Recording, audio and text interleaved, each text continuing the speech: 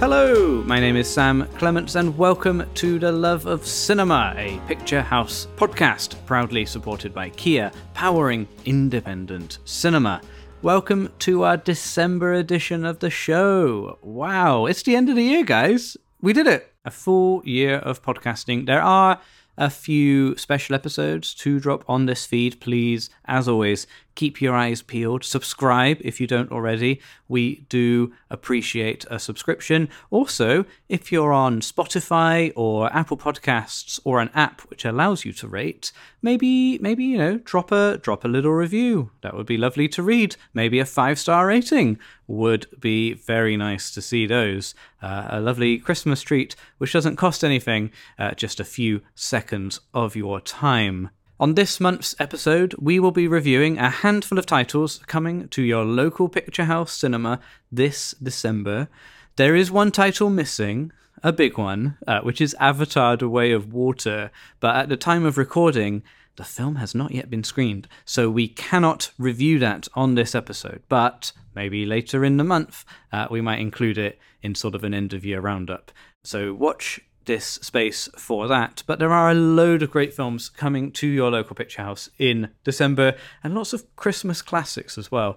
So, on this month's episode, I am joined by film critics Jasmine Valentine and Paul Klein, who will go through a few of the titles coming to the cinema, and then we'll also talk about some of our favourite Christmas movies, which are also screening as part of Picturehouse's Christmas season.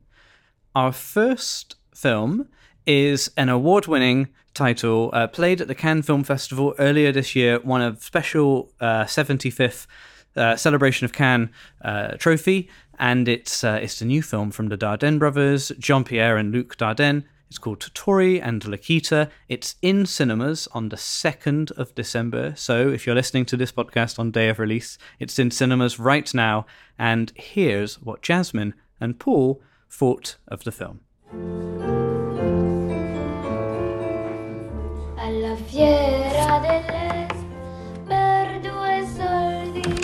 Pourquoi on ne sort pas avoir ses papiers? Tu es qui, toi? Tori, le frère de Lokita. Pourquoi vous lui donnez pas ses papiers? J'aimerais bien, mais je peux pas. Okay, Paul. So, what did you think, Tori and Lokita? Let's hear it. I missed this at LFF, and I don't know why I missed this, because I thought it was really nice. I don't know how else to describe it, but like nice. Nice? Yeah, nice. Absolutely heartbreaking. Were you not just ready to weep into your Kleenex by sort of the hour mark in? I was a goner. Yeah, but I cry at everything, so I mean I cry at the John Lewis advert, so it's stuff like this always gets me. I don't know about you, but like... Well, I think it was just one of those ones that...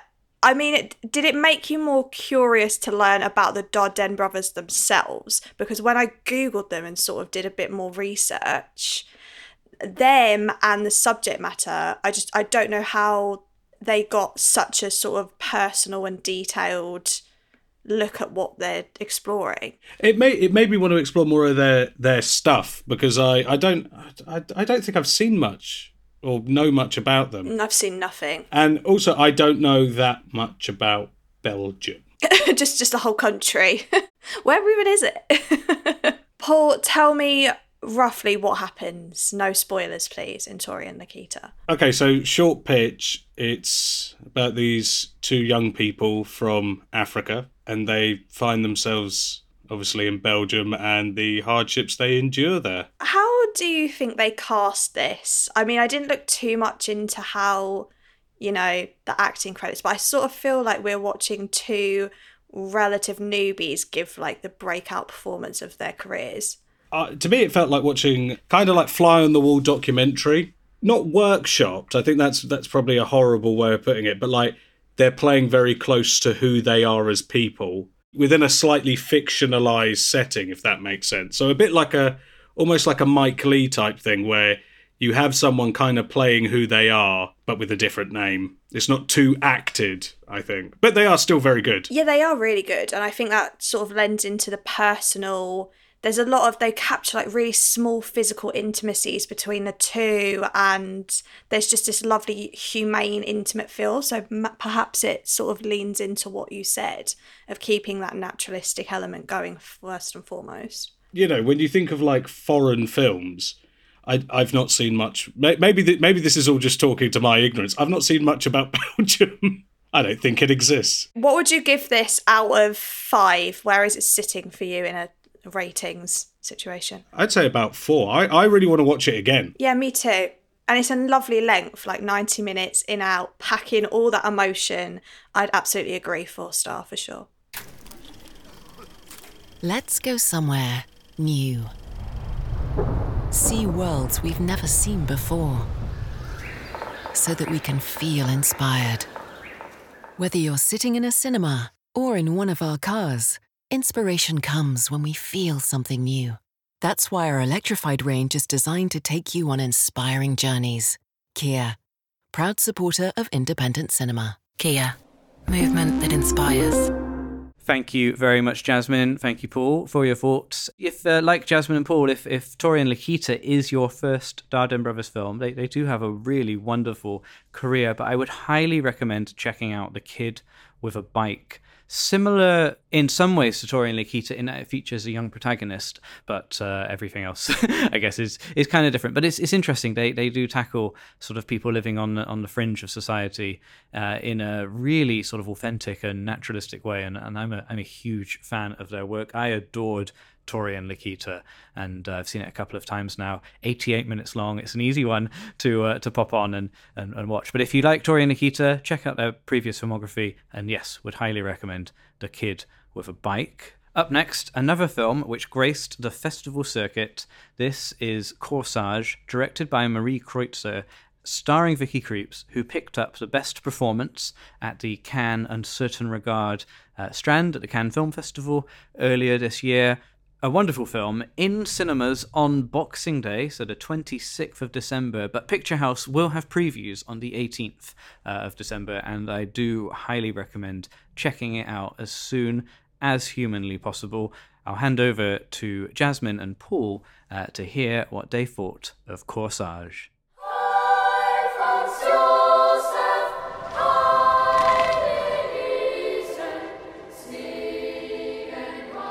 Jasmine, what did you think of Corsage? Okay, so let's rewind a sec. Corsage is looking at Empress, her name's Elizabeth, isn't it? Like, I've completely forgotten already. Of Austria. Elizabeth with an S, which is always like... Elizabeth with an S, very classy. You feel like you should pronounce that differently, like Elizabeth.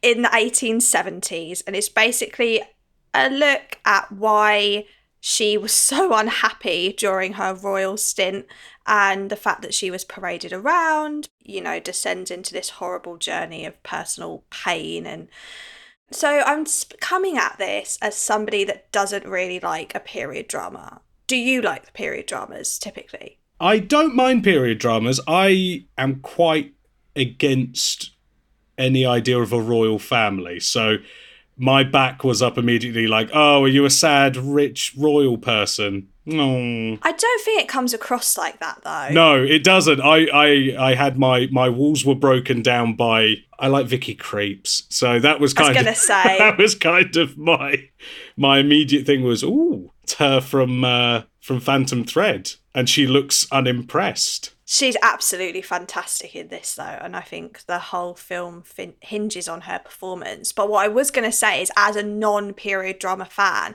I think this is a really accessible film to enjoy if that's not your bag. I don't know. I think it's because it rides so much on the personal tone rather than the history of it. Would you agree? Yeah, and all the way through, I found myself going, I feel like maybe more of this is fictionalized than is fact. A lot of that era as well is sort of up in the air anyway, so... Yeah, absolutely, and I feel like they've taken a real artistic license. Like, they play around with different kinds of films, and there's some really intimate moments that we learn more about her character because of how they've chosen to style it.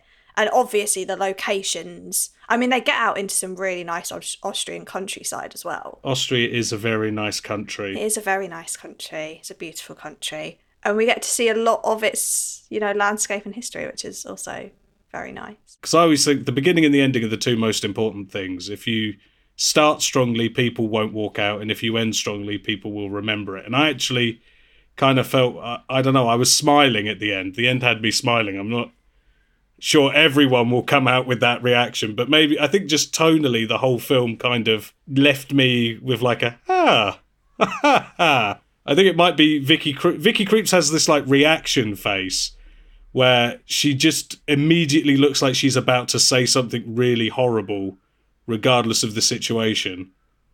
And I think that's what carried me through the film was she's going to do something funny now. Well, there we go. It's a testament to her acting skills, and it's certainly a film worth checking out for sure. I'm glad to hear that Vicky Creeps resonated with Paul and Jasmine as much as her performance did with me and the whole cast. It's really, really wonderful film. Really sumptuous filmmaking in Corsage. It reminded me, and maybe this is an obvious comparison, of Sofia Coppola's Marie Antoinette, and to be fair, quite a lot of Sofia Coppola's films she shoots on film, like Corsage it does, and it's all quite sort of sumptuous.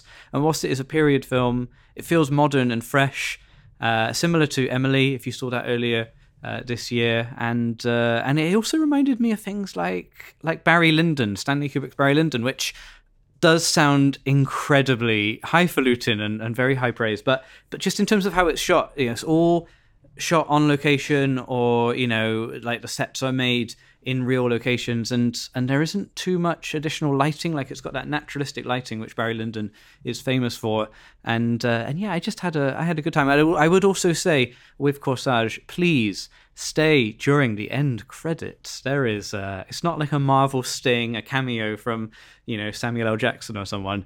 It's just a really great credit sequence, and a lovely piece of music over the end of the film as well. So just a nice reason to stay in your seats. Would highly recommend, but you got to see it for Vicky Creeps. She is mind-blowing in this, and fingers crossed the people who vote for the awards feel the same way. So our third review this month, this is a month of films not in the English language. We've got Corsage, which is mostly in German. We've got Tori and Lokita, which is mostly in French, and now we've got Ingmar Bergman, famous Swedish film director's epic film Fanny and Alexander, which is having a re-release, 40th anniversary re-release in cinemas this Christmas. Really proud to be playing this one at Picturehouse. I think this film's great. I actually saw this film for the first time at a Picturehouse when I was a university student, and I don't know, I guess they were doing a season of Bergman or something, but yeah, really, really stuck with me. I love this film, and I'm really keen to hear what Paul and Jasmine make of it too. È come min famiglia.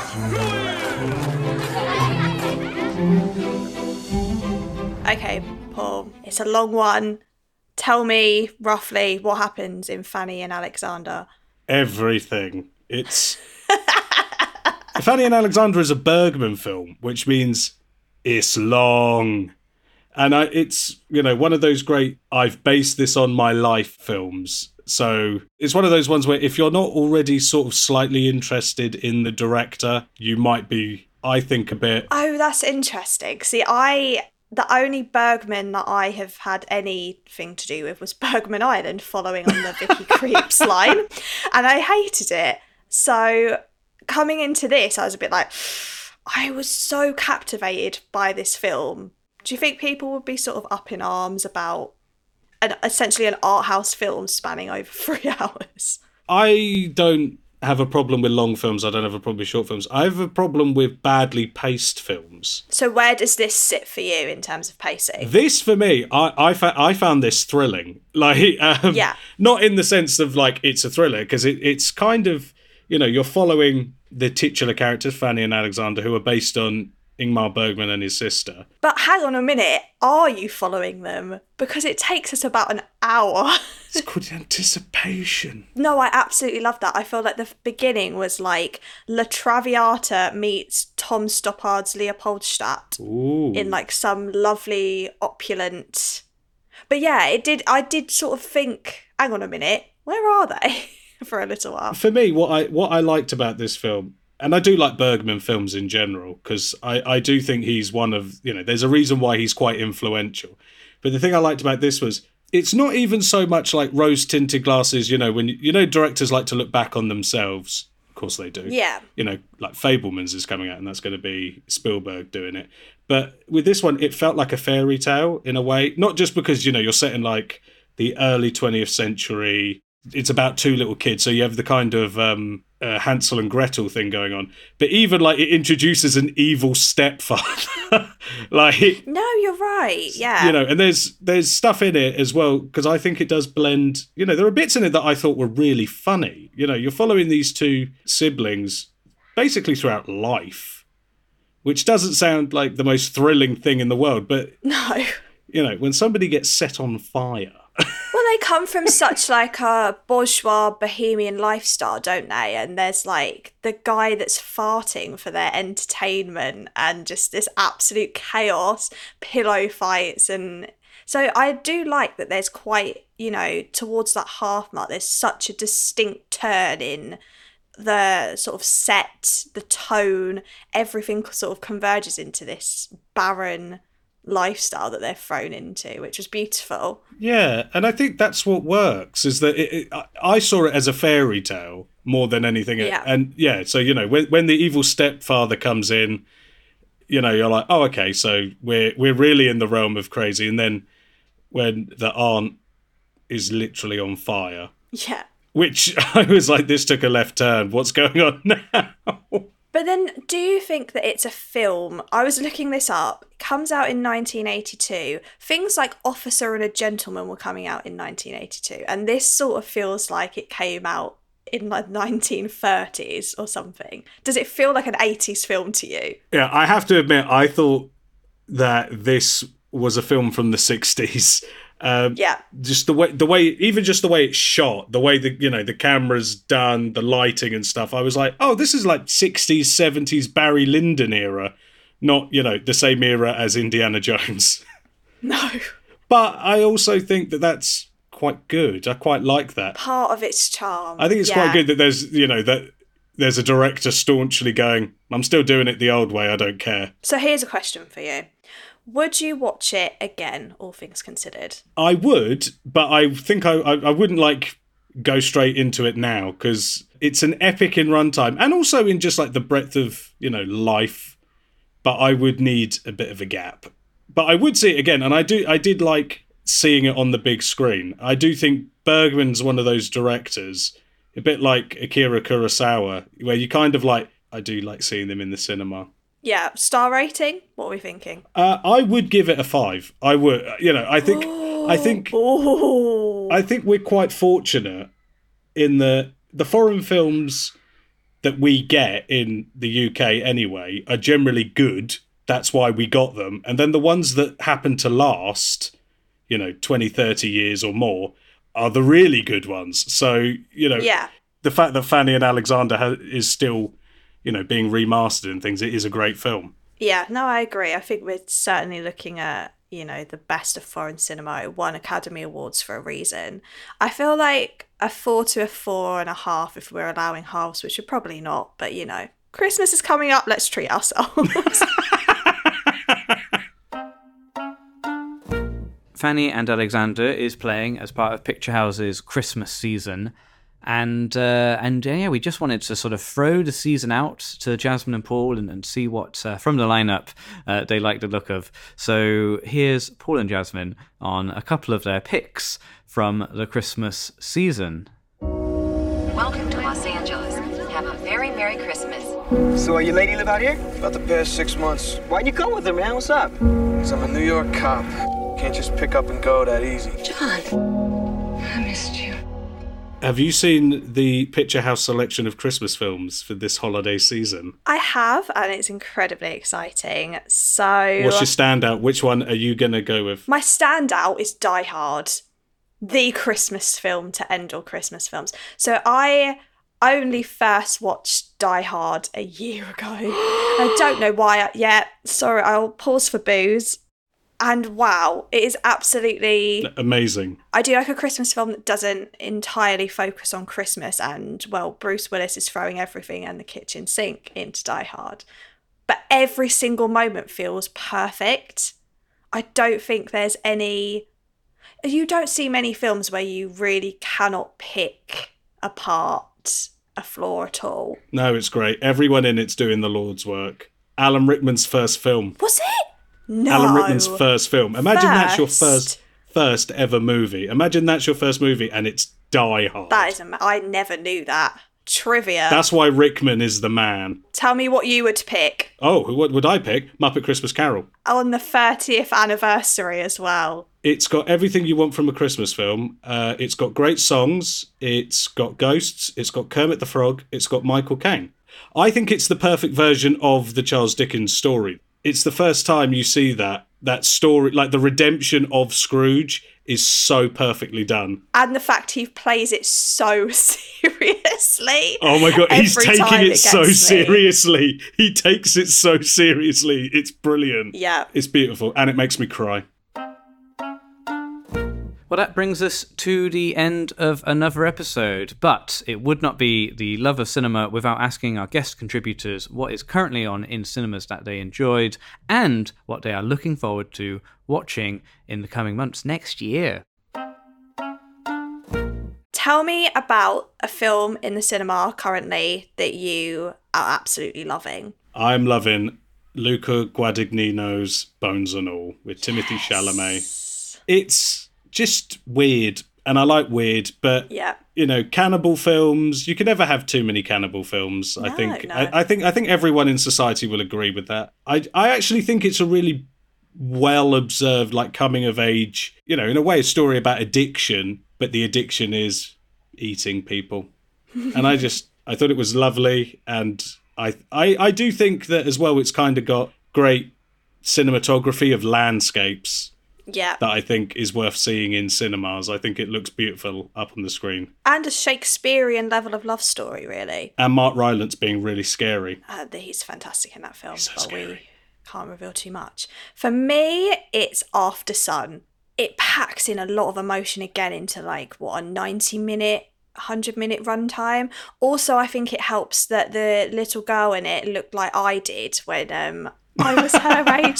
So I sort of saw myself in it. But it is the story of a young girl that's gone on holiday with her estranged dad, and basically a lot of subtext in why their relationship isn't amazing and what happens to the dad. It's beautifully shot. It's Charlotte Wells's debut, and yeah, bring your tissues is all I'll say to that. I've never been in a screen where so many people, myself included, were sobbing. I think some people are still crying from when they saw it. So tell me about, you know, we've got an exciting 2023 and December ahead for film. What stands out to you as something that you're looking forward to? Well, I'm looking forward to Steven Spielberg's Fabelmans. I love Steven Spielberg. I think he's one of the great directors of all time. And to see a movie that is basically his childhood, I cannot wait. And also just the cast. I love Michelle Williams. I love Seth Rogen. I love Paul Dano.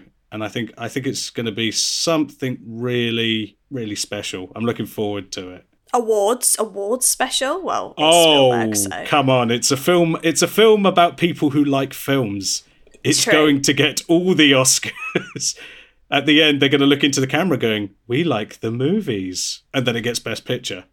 But what about you? What are you most looking forward to? Well, I mean, we know how much of a Cate Blanchett fan I am. It has to be Tar, that comes out on the 13th of January, I believe, in the UK.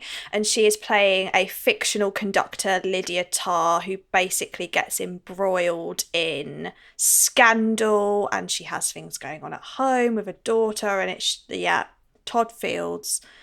It's another really long film, but I just have such high hopes, and because it's so orchestral based, I imagine the soundscape is going to be absolutely beautiful. Yeah, Cate Blanchett can do no wrong. Again, another awards contender. I think she's definitely probably in for a shout. So yeah, a lot to be excited about in the coming months. So Paul, this has been lovely. Thank you for being my podcast date. Where can we find you? You can find me on any social media that exists. I'm on all of them. Twitter, Paul Klein Yo with 2 O's. Everywhere else, Letterboxd, TikTok, Hive, all of them. Paul Klein Yo with 1 O. Follow me. I post articles I write. I complain about things, all that sort of stuff. And if we want to follow you, Jasmine, yes, where do we find you? What are you doing? You can find me across social media at either the Jasmine Valentine or the Jazz Valentine, depending on how strict the social media word count is for usernames. I am interviewing people over at Yahoo, Zavvi, doing lots of cool things, and I'm currently, at the time of recording, the acting editor of Filmhounds magazine, so filmhounds.co.uk if you want to read and purchase some amazing independent cinema material. And there we go. That's a wrap on the last main pod of 2022. Thank you very much for listening. If you've been listening, whether this is your first episode or you've been listening throughout the year, whether you found us through one of our interview specials or you're just here for the monthly sort of main episodes, it's all hugely appreciated. The Picturehouse podcast is a labour of love. For me, I started this many years ago, and it's so nice to know that people are listening, and hopefully it's it's useful. It's a good companion for going to or from the cinema. That was always the goal of this, sort of to recreate those conversations that you might have with your friends on the way in or out of the cinema. It's what I love to do. It's why I love going to the cinema with some pals and then having a good old chat afterwards. Just on Christmas, we've got a few special events at Picturehouse, including previews of Corsage, as mentioned, on the 18th. We've also got some really special previews, really exciting previews. You can tell I'm excited about these. So, just grab a pen. These are notes for your diary.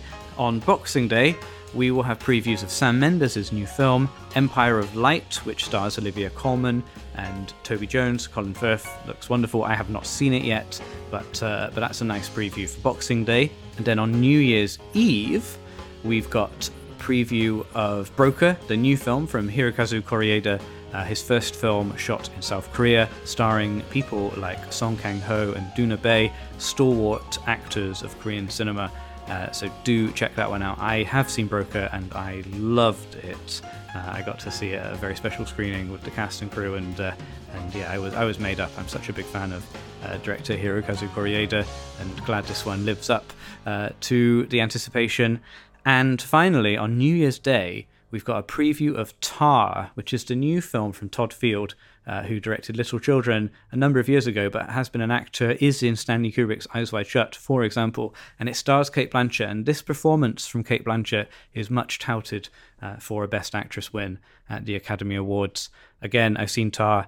It really blew me away. I loved it. I cannot wait to watch it again. I might go on New Year's Day. That would be a lovely way to start the year. So we got a few previews over the holidays, as well as all of your Christmas favourites like It's a Wonderful Life, Muppet Christmas Carol, Home Alone, A Christmas Story, and many other films sort of in between. Also, if you're listening to this before Christmas, Picturehouse have a range of Christmas gifts.